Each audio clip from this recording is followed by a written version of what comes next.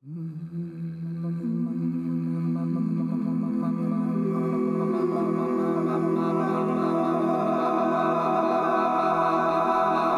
is the Institute for Music Leadership. Can y'all hear me okay? Yeah. Yes. Okay. Yeah. I'm going through it right. Delaney, next time we collaborate, one of the things we need to talk about is the maintenance of all of the hardware and software required to create this sort of content, because I'm going through it right now with my Focusrite. I feel like... Hey, everyone. This is Stephen Bigner, and for this episode of Create, Inspire, Lead, I'm actually recording this on my phone, hence the lower quality. I'm dealing with a family thing back home, and I totally didn't pack my microphone, so here we are. So I've been working on this episode for a while, listening to the tape, reading over the transcript, and anything that I was thinking of doing, I just sort of decided to abandon. This episode is an interview that's hosted by Dalanie Harris. She's the co-host and co-founder of the Classically Black podcast. We actually have an episode with Dalanie and Katie talking all about their podcast, which I highly recommend. And she interviewed Garrett McQueen, who is just incredible. He hosts the podcast Triloquy. He's a bassoonist and a big advocate for Black music and composers. And he does so many other things as well. And so normally I go through and piece together a story for the interviews we do on this show. And I narrate and interrupt and interject. And the more I listened to this conversation, the more I thought that my usual approach wasn't really helping in any way. The conversation that Dalanie and Garrett have, I think, works best when it's unfiltered and absent of any little interjections that I could make. There is a conversation that the three of us have after Dalanie wraps up her interview, and I think that I could use some of that material to make a more quote-unquote traditional episode for this podcast anyway. But I think the best thing to do for this interview is to just play it and just hear what Dalanie and Garrett have to say. So without any more from me, here is the uninterrupted interview between Dalanie Harris and Garrett McQueen. All right. Hey, y'all. My name is Dalanie Harris. I'm currently a student at Eastman in my last semester and studying double bass performance. I also do podcasting. I'm the co-host of Classically Black podcast, where we talk about classical music, Black culture, and the intersection of the two of them. So I'm happy to be guest hosting this episode of the IML podcast. With me, I have a very special guest, Mr. Garrett McQueen. And I will let Garrett tell us a little bit about himself and his musical journey. Yes. Well, first and foremost, thank you so much for having me. It's always a pleasure to collaborate with you. You know, I'll start by just telling a quick story. When I was in the 7th grade, there was a senior, a 12th grader at the school whose name is Thaddeus Crutcher, and he played bassoon. And he got into the Eastman School of Music. And, you know, the big deal that they made out of that, you know, really introduced me to the world of the arts in an interesting way, because the Eastman School of Music was put up on this pedestal as one of these impossible places to, you know, get into. And while, you know, I've gone through to and through the profession of orchestral performance, I still think of the Eastman School of Music as, you know, one of those really important institutions when it comes to everything that's going on in this so-called classical music. So my way of just saying, you know, I'm always honored to work with lots of institutions, and being able to collaborate on this podcast is really an honor for me. So yes, for folks who don't know who I am, my name is Garrett McQueen. I am a content creator. I'm an arts consultant. I'm a podcaster. I have a show called Triloquy that comes out every Wednesday, a show that really challenges what it means to have a discussion on classical music, or so-called classical music, as I say, and what it looks like when those conversations meet conversations musicians from outside of the concert hall, as we say. So it's a lot of orchestral stuff, lots of hip hop, and everything in between. So yeah, that's sort of my main gig. And my other projects include, hosting different panels and discussions for institutions. Recently did one for the National Philharmonic Orchestra. I've worked with the Kennedy Center, the Gateways Music Festival, the Sphinx Organization, and many other institutions. I host and create content for radio stations. One of the things I'm doing right now, I'm in the middle of a series in collaboration with KVNO FM out of Omaha, Nebraska, a show at the intersection of the 13th Amendment and classical music. So, just little things like that.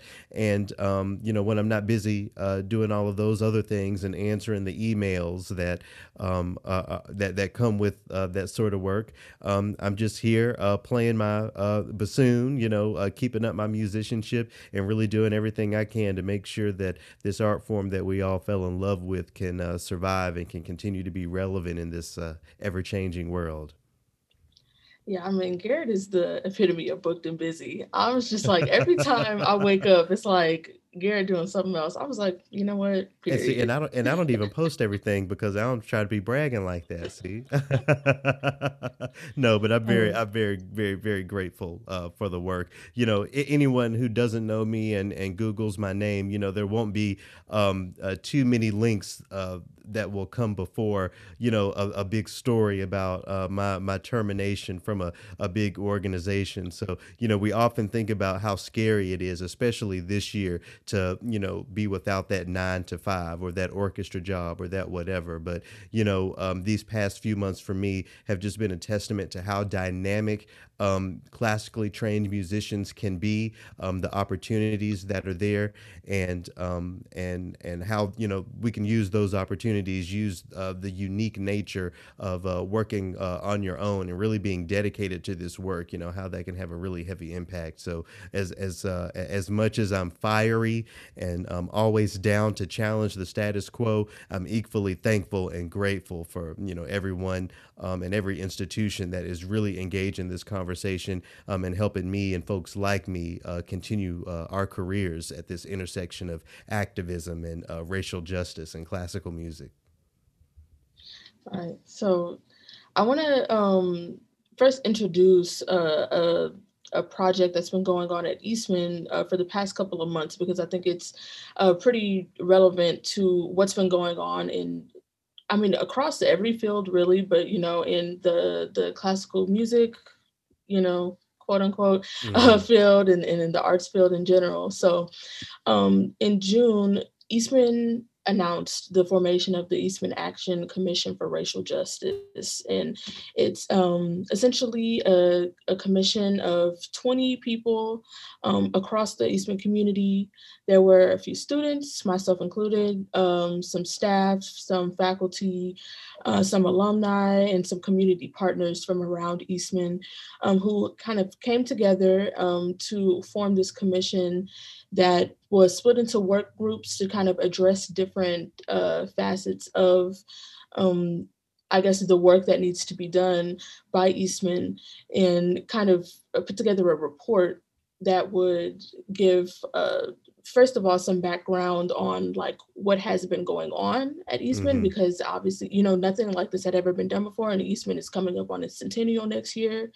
And then also give some recommendations for how Eastman might move forward. So a lot of arts institutions have been coming out with initiatives like this this year. These diversity committees, these diversity like executive positions, whatever that may look like. So as someone who's been deeply involved in the work over time, can you tell me a little bit about what your reaction was to this a couple of months ago when it was just sort of this boom of DEI work?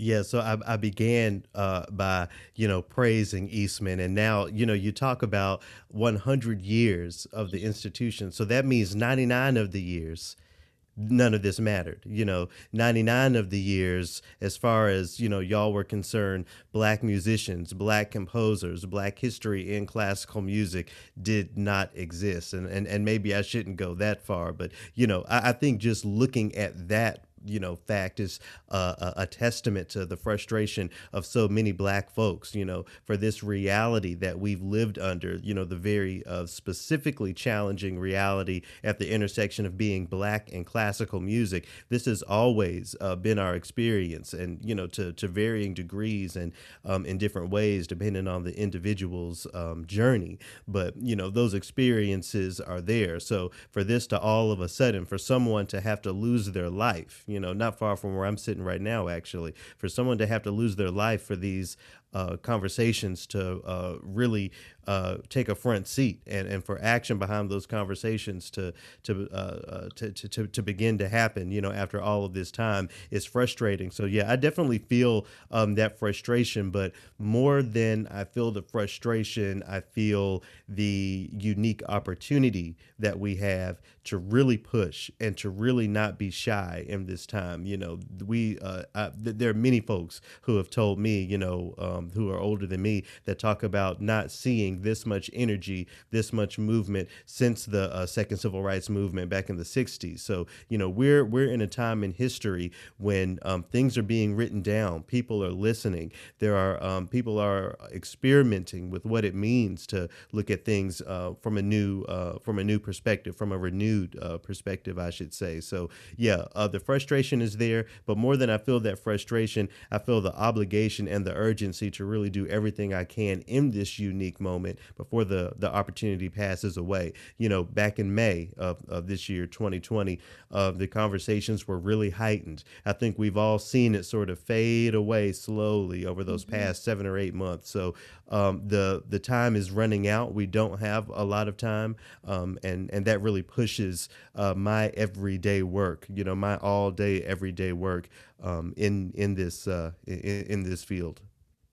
Yeah, and that's, totally in line with something I was thinking about when this all um started happening, because people were like, wow, this murder had to occur, and it got me thinking about like what was different, this time, because also it's like this is not the first time and won't be the last time we've watched somebody, die. Well, it'll be the last time I will, because Mm, I'm not, searching that up anymore, right, right. frankly.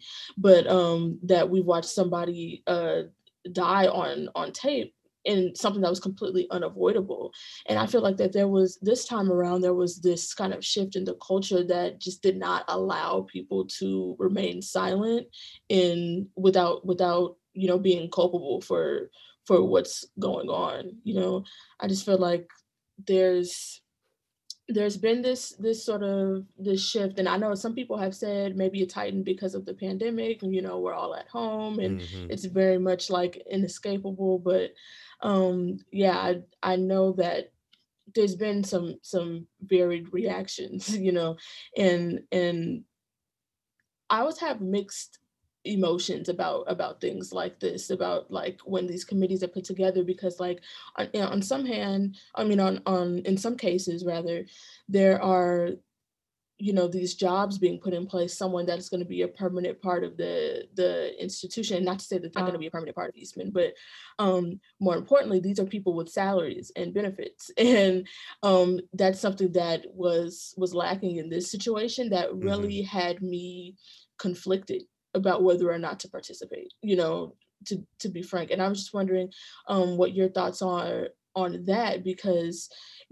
part of the work, and part of being equitable is realizing the emotional labor and the effort that goes into um, combating these issues, especially for Black people, and recognizing that, and being equitable in that you are like compensating them, or you uh, are in some way, I guess, supporting them in the work, and in the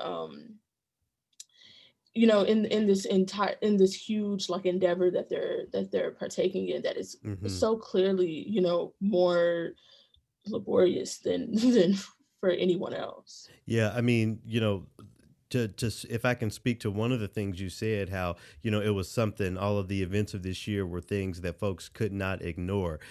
I remember the first opus of my podcast that me and shout out to Scott Blankenship that me and Scott recorded after the big uprisings here in the Twin Cities.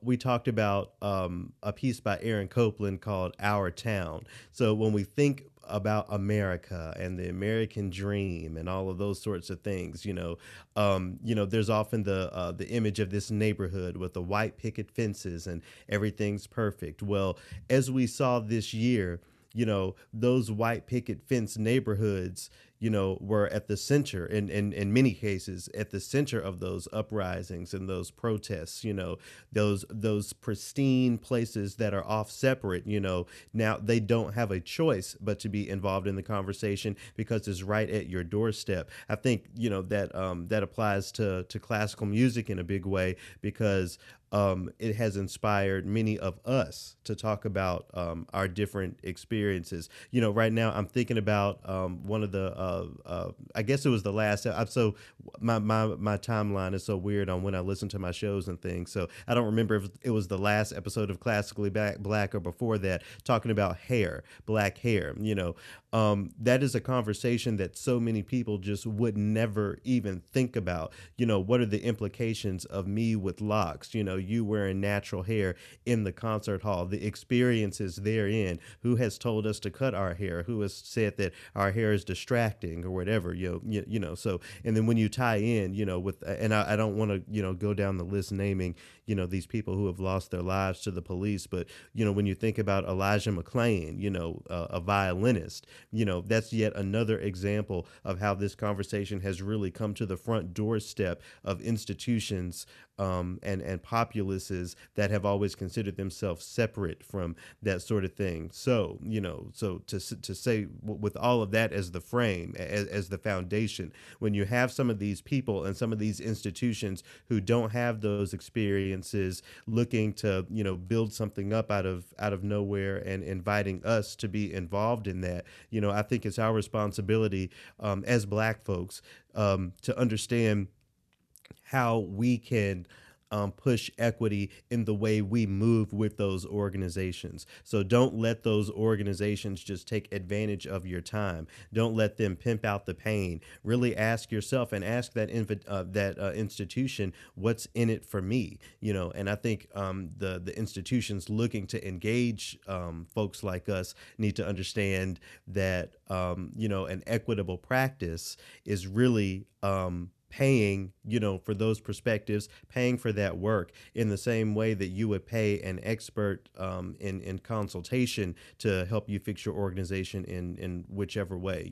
As Black classical musicians, especially those of us who have managed to, overcome the audition screen, tenure, all of those things, we are experts in this very unique experience that we're highlighting and trying to make better for everyone else. So I think one of the first steps, if not step one, is making sure that the institutions understand how valuable the content is that's being created by these individuals, how valuable the perspective is, how valuable that time is, and what you're willing to put forward,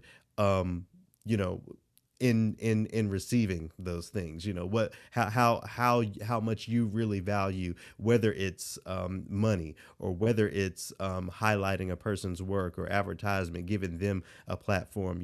I think we're really starting to see what institutions value when it comes to making these changes, and those institutions have to understand that the value doesn't come from anywhere. How is that value going to manifest from you, and how is that being done equitably when you think about the folks that you collaborate with and ask to be on your panel or to be on your committee or whatever you're working on?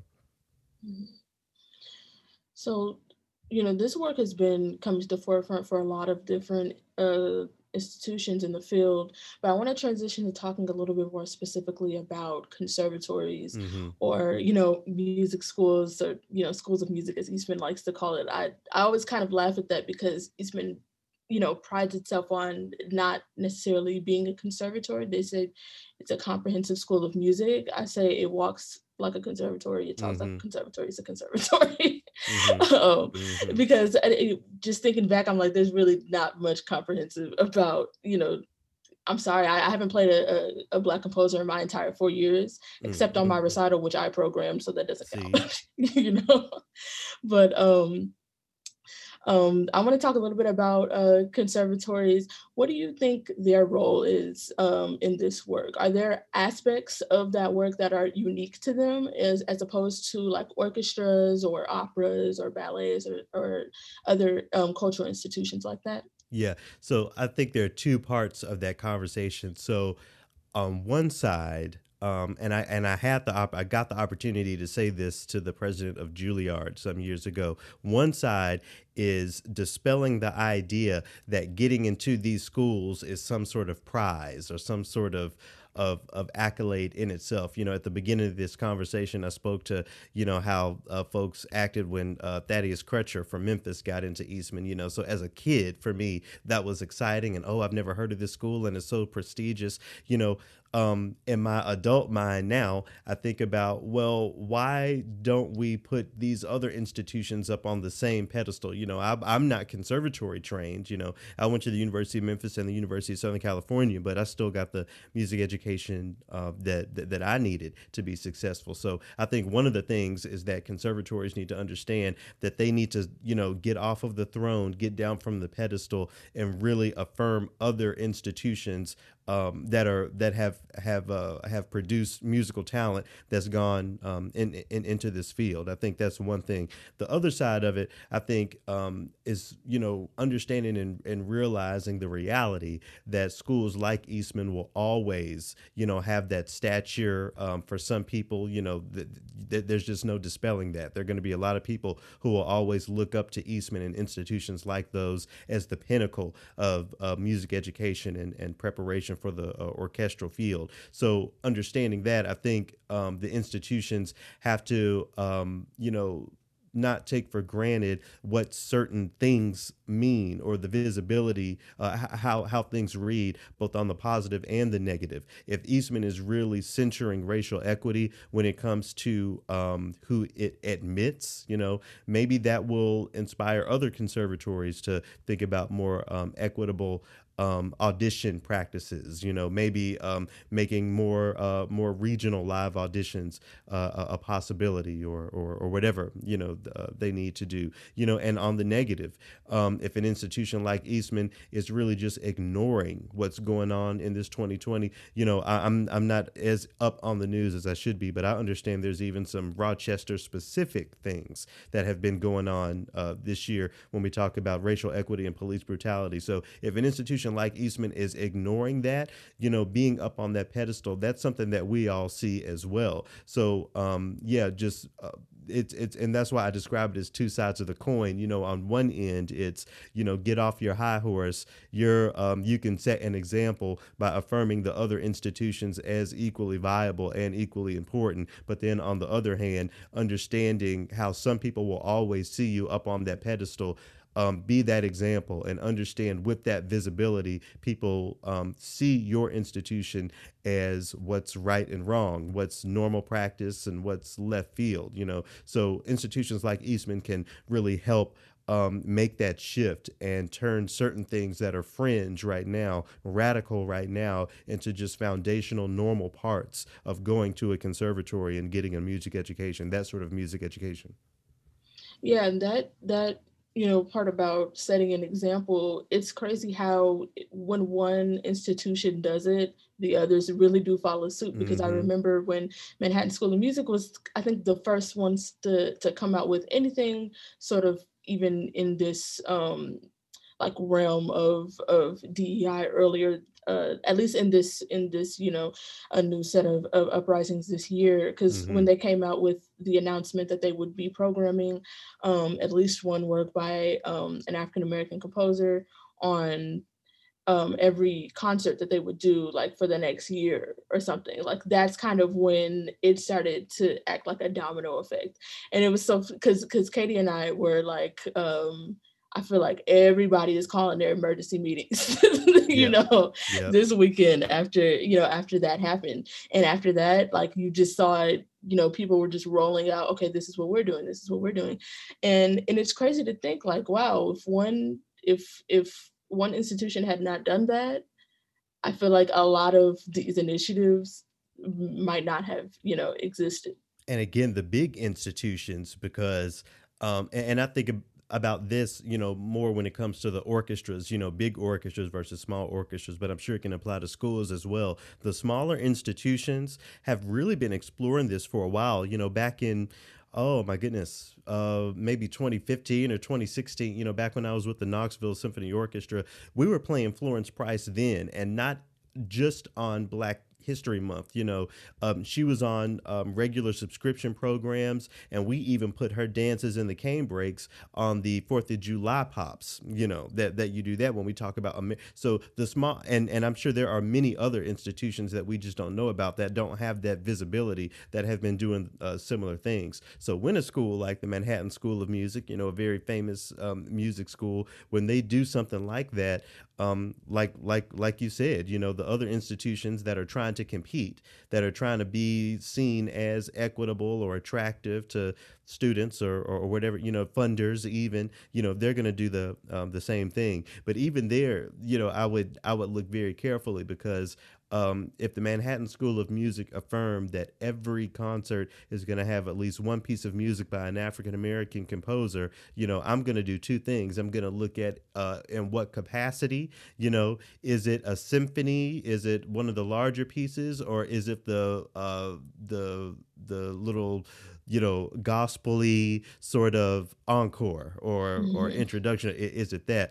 And then even beyond that, you said African American, so that means I better not see any Joseph Bologna Chevalier de Saint George, or I better not see any Mhm. Samuel Coleridge Taylor, or even any Erilyn Walwyn, or any, so under, doing those things, there's still opportunities to understand the implications of certain phrases, certain words, Yeah. how we are so afraid to say Black Mhm. instead of, African American. And nothing against that phrase African American, but I think when we affirm Blackness, we really affirm it as something global, even in classical music. That's where we pull in the Samuel Coleridge Taylors and Chevalier de Saint George, and those folks. So on top of being that example and really pushing the needle and stepping out first, you have to be open to the criticism of standing out first, and the critique of standing out first, because that's the only way we're going to change. People want this to be a comfortable sort of process, something that feels good, something that even feels natural. Okay.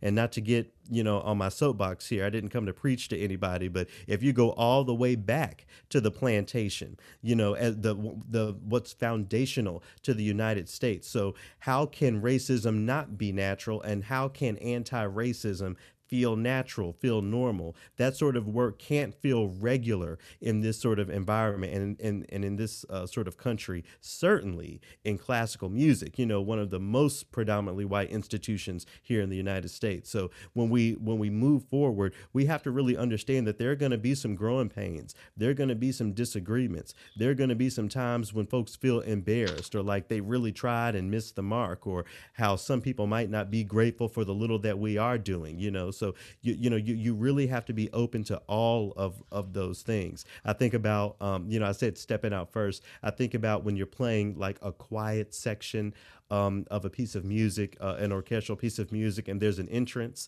No one wants to be first, okay? Especially y'all in the strings. I'll say nobody wants to be first, but the institutions need to have that courage, be brave enough to be first, step out first, and understand if there's critique or discomfort along the way, that means you're doing it right. Yeah, I really like that you brought up that point about language, the language that you use around these initiatives, because African American and Black are, they're not, they don't always overlap, like, Right, right, and right. I feel like Let's talk about all the Afro-Caribbeans that live in New York and Exactly. across here in the Twin Cities. Folks from East Africa are very much a population and have a presence here. So, understanding the nuances of that, one of the equitable practices that I think a lot of the institutions are missing is understanding how diverse Black people are, how Yeah. diverse our music is, and we can talk about how that's integrated into music education, music history, and all that sort of thing. But yeah, there's something to learn and something to do at every little turn. Hmm. Yeah, and even within us over at Classically Black, because Katie's family immigrated here from Jamaica, Yeah. and even though she grew up here, there are some things of I don't know where my family is from beyond what my living grandparents can Hmm. recount, but there are some things that come over from the southern United States that she's like, I don't know, like I didn't know that about Hmm. that group of Black people and things that I've learned about Caribbean Black people, and so I think that's a huge blind spot, and just language in general, because we also come into this conversation about Black versus BIPOC or Right. POC or something like that, because um, that goes into like you said, how you incorporate these initiatives, like what are the specifics of the we're playing a piece by a Black composer, or in their case an African American composer, on every program. Like, what is that looking like? Because what that brought to mind was there's an organization actually that is, I won't say it's affiliated with Eastman, in that it comes from someone who went to Eastman, so they are thinking about this idea of incorporating, um, I guess composers that are not traditionally in the canon. But Hmm. when I looked into it, I was like, see, this is why we need to really go into that next step of thinking critically about how we're doing this, because um, it's basically like a course where you learn about all these different types of like opera and things, and it's like you have your week of Mozart, your week of Italian opera, your week of Verdi, your week of German opera, of Hmm. French opera, and then you have BIPOC Composer Week. And I was just Hmm. like, I was like, that immediately stuck out to me. Like, are you kidding? Like, you have a week that is just for Mozart, just him, Yep. and then it's like everybody who was And Black. all of us are in one little thing, and that's one of the one of the spicy conversations that these institutions don't like to get into. But shout out to all of the non-Black people of color, and Black people have specific rights and needs that have to be addressed. um you know I think that all of these diversity initiatives, do a really great job of talking about, how how how can I say, how a body of students or whatever can be more colorful, but we don't really talk about serving Black people specifically. So I think that's really one of the things that we need to begin to understand, as we get into step 1.5, not even step 2, is understanding, like you said, when you put a week aside for all BIPOC composers, how are you really serving Blackness? How are you serving the community of people that you allege to serve, based on reactions from the horrors of this year? So that's what we really need to get more into. I took a look probably about 3 weeks ago. I was going through some papers, and I found the excerpt list that was sitting on the stand when I won my job with the Knoxville Symphony, with the specific excerpt circled. And just looking down that list and seeing all white male composers, think about the orchestral excerpts that we learned. When is that going to look weird to someone? When is it going to look weird for an American orchestra to not affirm the people and the musical aesthetics that built everything that is American music? So when and maybe I've gone off the trail a little bit, but when we talk about really specifically serving and addressing racial equity from that Black perspective, what we're doing is affirming what America is. So it's nothing against any other community of people, but as I say all the time, with the exception of indigenous populations, everything classical and otherwise that is purely American is Black, is rooted to Blackness and Black people, certainly on the musical front. So if an American orchestra, if an American conservatory alleges to celebrate what America has contributed to the field in which it's sending its students. We have to have a shift in the way we look at diversity, which as I'm speaking to right now, concerns specifically celebrating Black music, and not just as an aside or a special thing, but something foundational to the structure, because it's foundational to America. I can get into how evolutions of the Negro spiritual were siphoned into certain areas because of racism. That's why we don't typically consider jazz a form of classical music. A lot of people know the story of Dvorak's appreciation for what he called Negro melodies when he was here in the late 19th century. We can get into all of that, but at the end of the day, we have to foundationally change the way we're looking at what it means to be an American institution. And to do that, you have to foreground Black music and the Black story before all else, because it's foundational to what all of this is. Mm-hmm. And that kind of speaks to the growing pains that you were talking about, like how people want all of this to feel comfortable, and it's just like, y'all are really gonna have to move past that, because And it's that's just right. And that's why we say systems change, because I can hear it now. Well, a student has to learn the Mozart concerto exactly. because you need the Mozart concerto to get this job or whatever. Well, we're trying to I am certainly trying to create a world where you don't need to know the Mozart concerto to get this job over knowing something else, so, or some other sonata by a Black composer, or this other concerto by a woman composer whose works have been overshadowed. So yeah, those growing pains, institutions understanding their role in the bigger issue, your role in, Eastman's role in perpetuating white supremacy in concert halls across America, Eastman's role in the normalization of excerpt lists looking the way they do, or concert programs looking the way they do. That's those growing pains have to be experienced to understand the gravity of racism in America and how it has impacted so-called classical music. But you also need that to have, again, as I said earlier, that sense of urgency and understanding how this time is unique and how we can change that. What the concert hall looks like 50 years from now, in many ways, I think is dependent upon right now. Is this the time when we are going to drill in the orchestral music of William Grant Still and Florence Price and William Levi Dawson and Margaret Bonds and all these people? Is this going to be the time where we drill that in so that decades later it's just normal to hear that? Or are we just going to sprinkle it across so that those sprinkles can gradually disappear over the decades, as we've already seen happen in American classical music? I don't know if that answered your question. I don't even remember what the question was.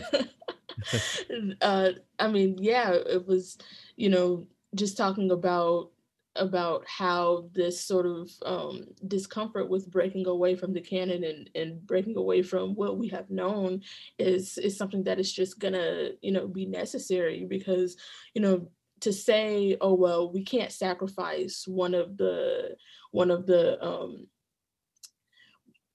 weeks that we're doing the Mozart string quartets because just must know the things that the Mozart string quartets teach you, is one thing that all of these works of Black composers, not one of them can teach you what Mozart can teach you, or and can teach you it as well. And then also saying that these different techniques, these different musical styles, and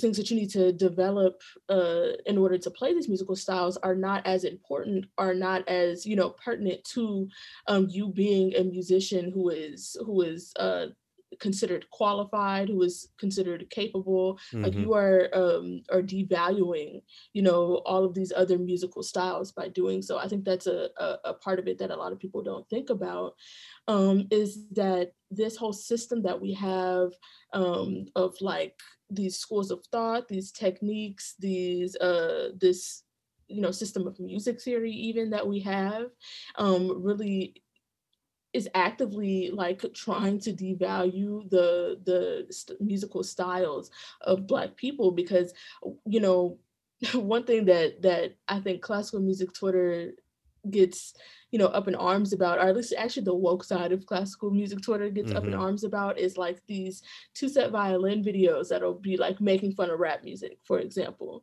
And it's like one of the things that they will poke fun at is that it's not as melodically complex. Like they'll be like, oh, this is such a simple melody in comparison to this Beethoven symphony and whatever. And I'm like, I just feel like classical music has been trying to compensate, I think, by putting itself on this pedestal for saying like, this is what musicality is, this is what This is what complexity is. complexity was exactly Yeah. what I was going to say. Yeah, complexity is, when in reality, complexity, I feel like, is being able to understand and interpret different musical styles, because what never occurs to people is that melodic complexity and variation is not the only musical concept that you can embody. I mean, a lot of times in rap music, the most complex part of it is not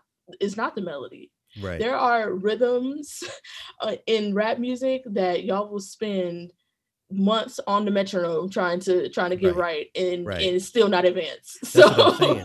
And you talk about diminishing other styles. That conversation is even bigger than race. I think, and that's why I've used the phrase so-called classical music so much, because even in using that phrase, classical music, there are a world of aesthetics that are classic to those cultures and those experiences that are being left out. So when you say I'm going to hear a classical music concert, we don't bring to mind an African drum ensemble, or even someone playing a veena from South India, or a shamisen from Japan, or whatever, a mariachi ensemble from Mexico.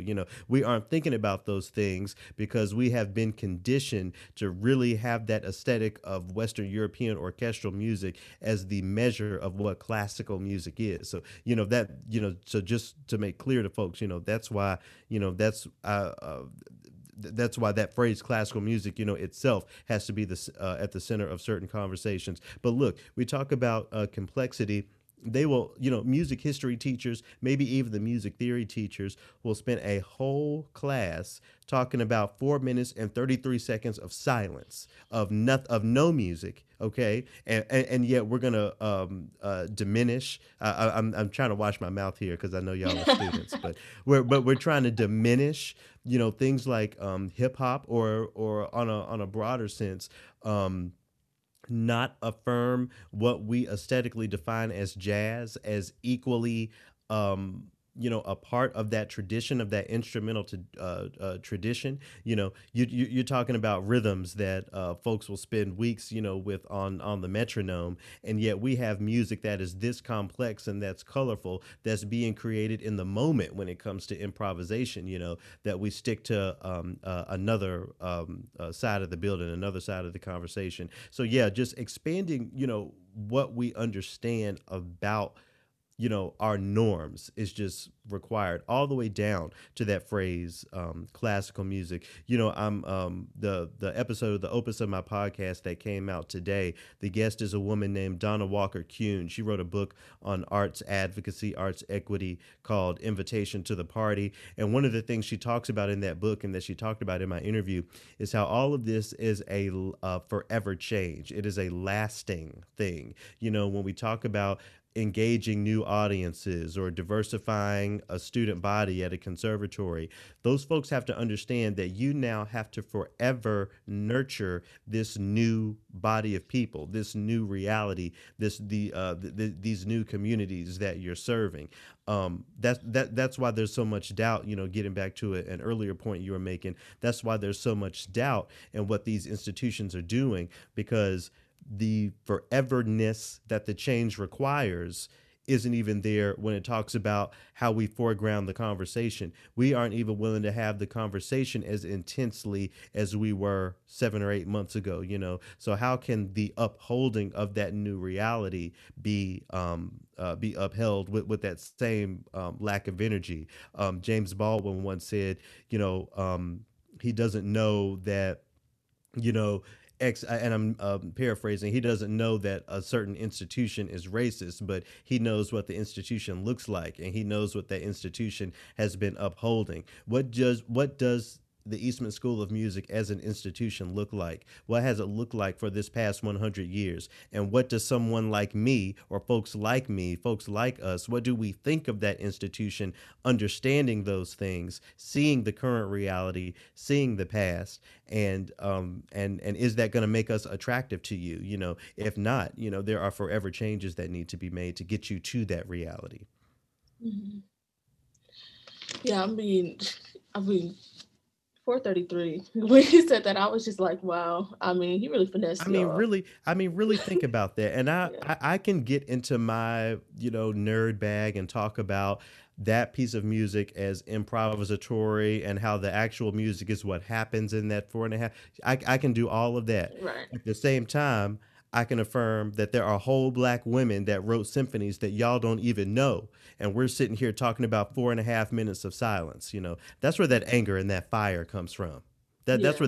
where that frustration comes from. And that's what I have to, set to the side again when we're talking about taking this unique opportunity. So, with that frustration, that black folks have in the system, we are still able to engage these conversations and really try to work toward a positive push despite respectability, despite how folks might feel about it. So if we are able to do all that with all of the ancestral baggage we have and the receipts from today's classical music field, if we can do all that, the institutions with all of their resources can certainly serve as that example as what we need to do to fully change. It's going to look different. I have to press that again. It's going to look different. It's going to feel weird. It might even feel unfair to some people. But in the spirit of equity, we have to understand that there's a lot of catch up to do before we can even begin to talk about or even consider equality,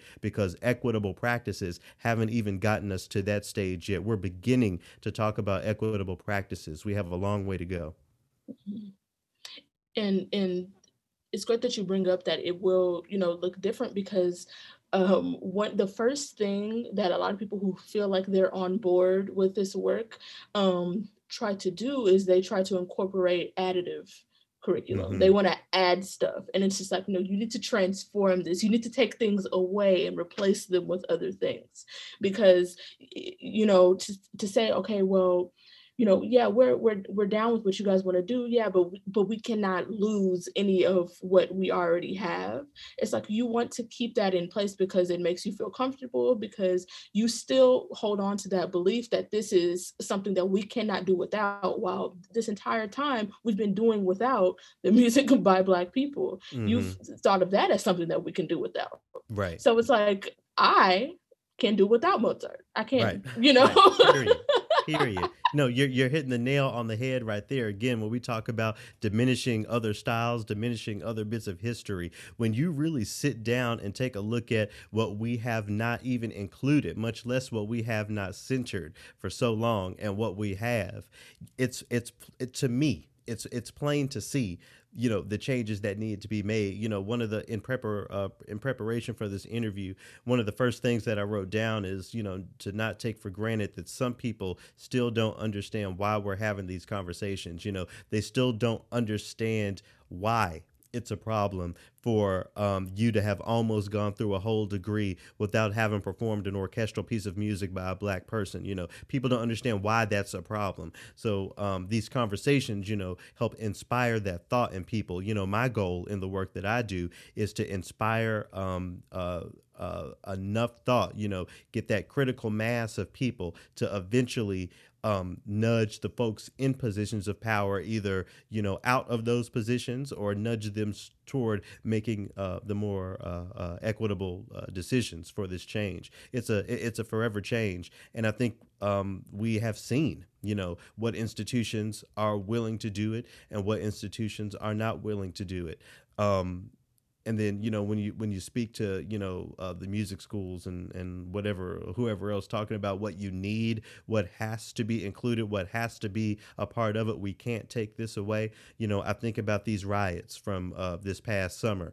In Minneapolis, there's some people who thought that third precinct needed to be there, and there's some people who had a different idea. So what I say to the classical music institutions: are we going to do this the nice way, or are we going to do this our way? Because I'm down for either one. I'm down for every music school in the country to be closed if none of them are going to actually do this work. And that's one of the bigger points as we get to the end of the hour here. One of the bigger points that I try to make to these institutions when I collaborate with them: it isn't just even though I believe we should be centered, it's not just about us. It's also about your survival in 30 years, in 100 years. Is your institution going to be relevant if communities of color, if more diverse communities are seeing the concert hall, are seeing orchestral music as something that has nothing to do with them, who will be the students that you serve to send into those spaces? So this isn't just about us or just about doing the right thing for the sake of doing the right thing. It's about all of us coming together to make sure that this art form that we have fallen in love with survives. I can sit here and trash Beethoven and Mozart all day, but the fact is there are times when I love listening or even performing the music of Beethoven. Playing Mozart opera was one of the favorite things, one of my favorite parts of the profession of playing for a living. So it's not that we're diminishing that music as much as we're saying that we have to have more relevant programming, more equitable programming, so that people can see what it has to do with them. What Mozart and Beethoven have to do with me is my training, my understanding of theory, my understanding of how to play the bassoon, but that isn't something that applies to, the person on the street. What a living composer or what the music of a black composer can mean for the person on the street might be more genuine. That connection might be there, not only there enough to get them into the concert hall, but there enough to get them to really value what they experience. So we have to think about all of those things and really understand that while this is about doing the right thing and doing our part in fixing America's original sin, it's also about making sure that these institutions survive. I'm thinking about the Met right now in New York City. Think about the diversity that is New York City. Think about all of the different types of food, all of the restaurants, the weirdos you see on the train platform. Think about just how colorful it is, and think about how an institution that has as much money as the Met, who they have served in that diverse landscape, how uncolorful that looks. They spent so long serving only a few people that when you have something like COVID come along, they're unable to serve anybody. They're closed right now, are they?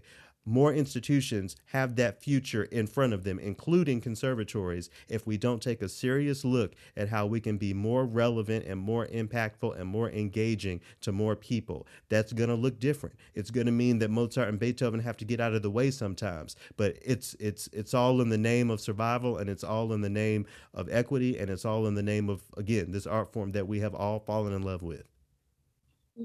I mean that despite its part. problems. Right.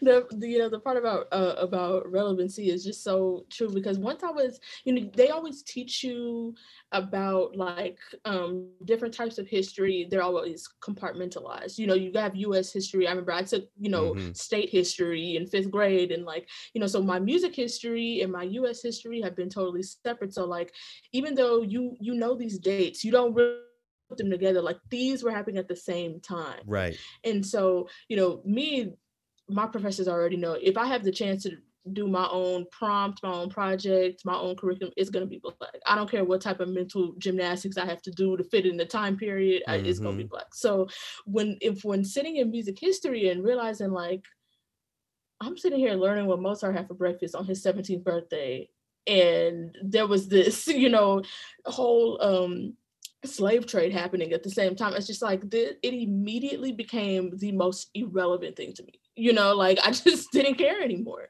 I mean, because Mozart's 17th birthday, so that would have been the 1770s. That's when you have the Revolutionary War going on. That's mhm, when you have black musicians who have participated in that and wrote music that we don't know about or that we aren't learning about. Hell, the first person shot in the Revolutionary War was a black man. And half of us don't even learn that much. Think about the depth of everything else that is not there, and how that can serve everybody living here. Really diving into I'm glad you brought that up, because really diving into what it means to understand not only the music that played a role in the Revolutionary War and American so-called independence. That doesn't just serve black folks. That serves all Americans, and that gives us all a clearer picture of what the history of all of this is. So when we really understand again the black history of America, and really understand how it's been intentionally pushed to the side, how could we keep things the same when we talk about our conservatories? How could we? I'm thinking about blind Tom Wiggins right now. A mhm, musician and composer who was a slave.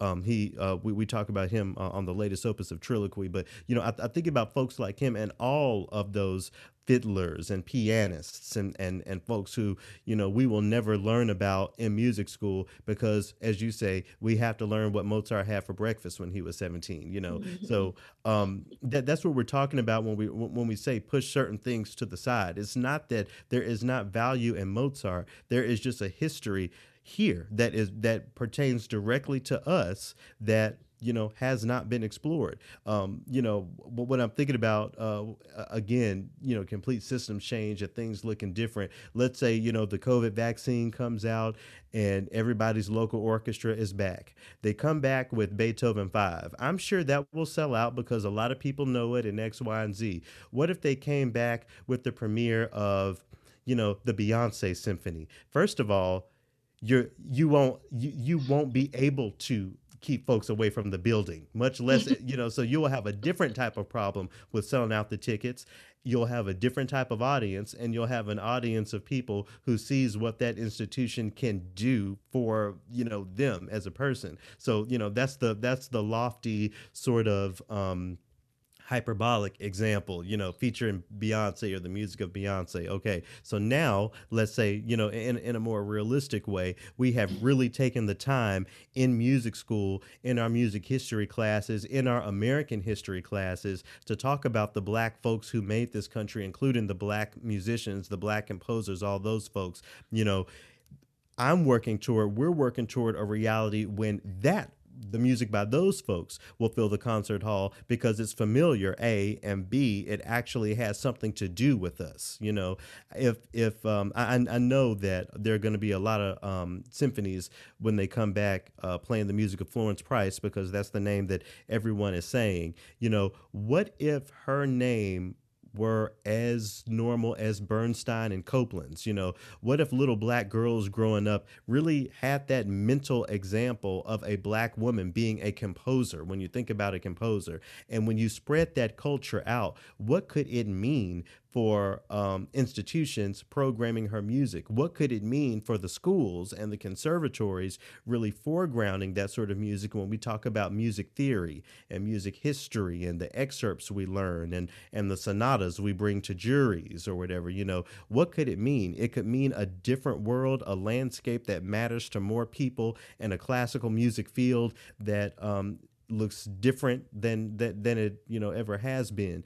But it's going to take a lot of bravery and a lot of courage along the way. Right now, the conversations of it are uncomfortable for so many people. So the actions behind it are even further behind. But I think we can get there. I think we can get there if we persevere and we keep on keeping on. But we just have to be unapologetic and really frank about the how can I say, the traditions and the norms that have been upheld by classical music, as I mentioned before, even in the way that we use the phrase classical music. And recognizing when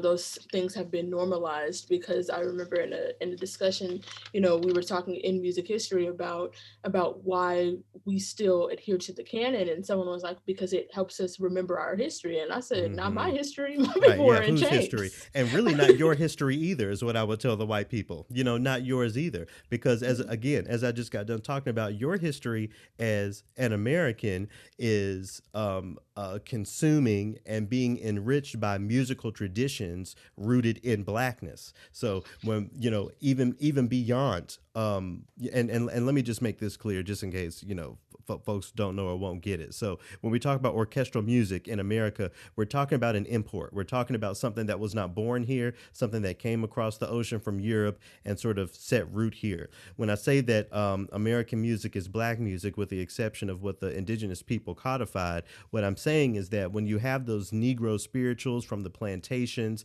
and the other black things that grew from that, you have something that is uniquely American. You have something that you cannot attribute to any other country, to any other culture, in the same way that we can attribute orchestral music to Europe. So with that being the foundation of American music, you have to tie rock and roll, bluegrass, obviously jazz and hip hop and rap. You have to tie those things into it, but you also have to tie into it the classical tradition, because the American composers that were born, from that tradition, have hints, have glimpses of that experience in their music, just because they were born here. You cannot talk about you can't talk about Austria for very long without talking about Mozart, because in their musical traditions, in a more contemporary way, that is foundational. You can't go to Italy and talk about opera without talking about Verdi. That is just what it is.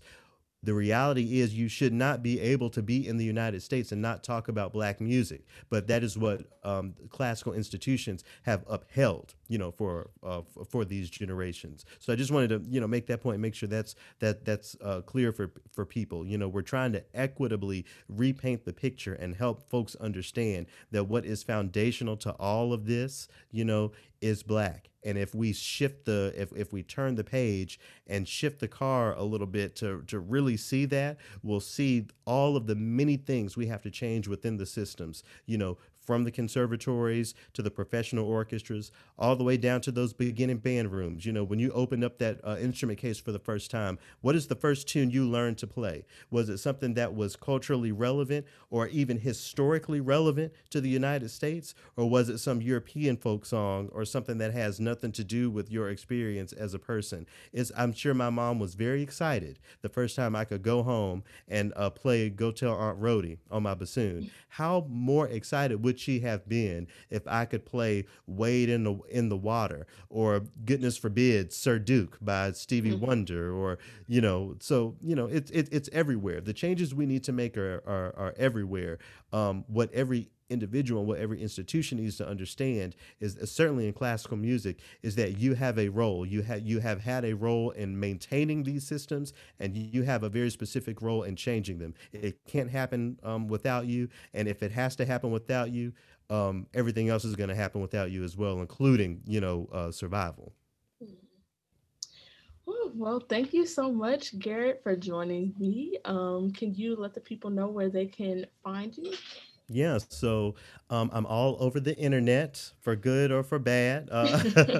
Just Garrett McQueen, GarrettMcQueen.com is my website. You can learn more about my podcast, Triloquy, at triloquy.org, TRILLOQUY.org. And for all of my other work and collaborations, including those with the Gateways Music Festival, shout out to them, a very important Rochester and Eastman adjacent institution, so the work I do with them, with Sphinx, with various radio stations, you can just learn more about that on my website, again, GarrettMcQueen.com.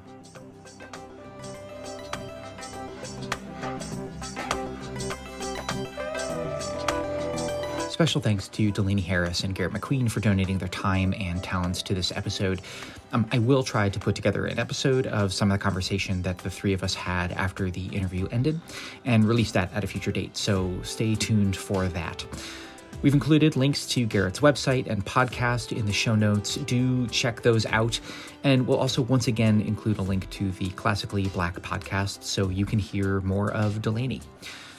The episode was mixed by Francis Inzenhofer, intro music was by me, and the outro was composed by Alexis Silverman. Please be sure to follow us on SoundCloud or on the IML Facebook page to find out about new episodes. If you have any questions, comments, or ideas for future episodes, please send me an email. You can find that in the show notes as well. Go out, make art, do good work. From the IML, I'm Stephen Bickner. Until next time.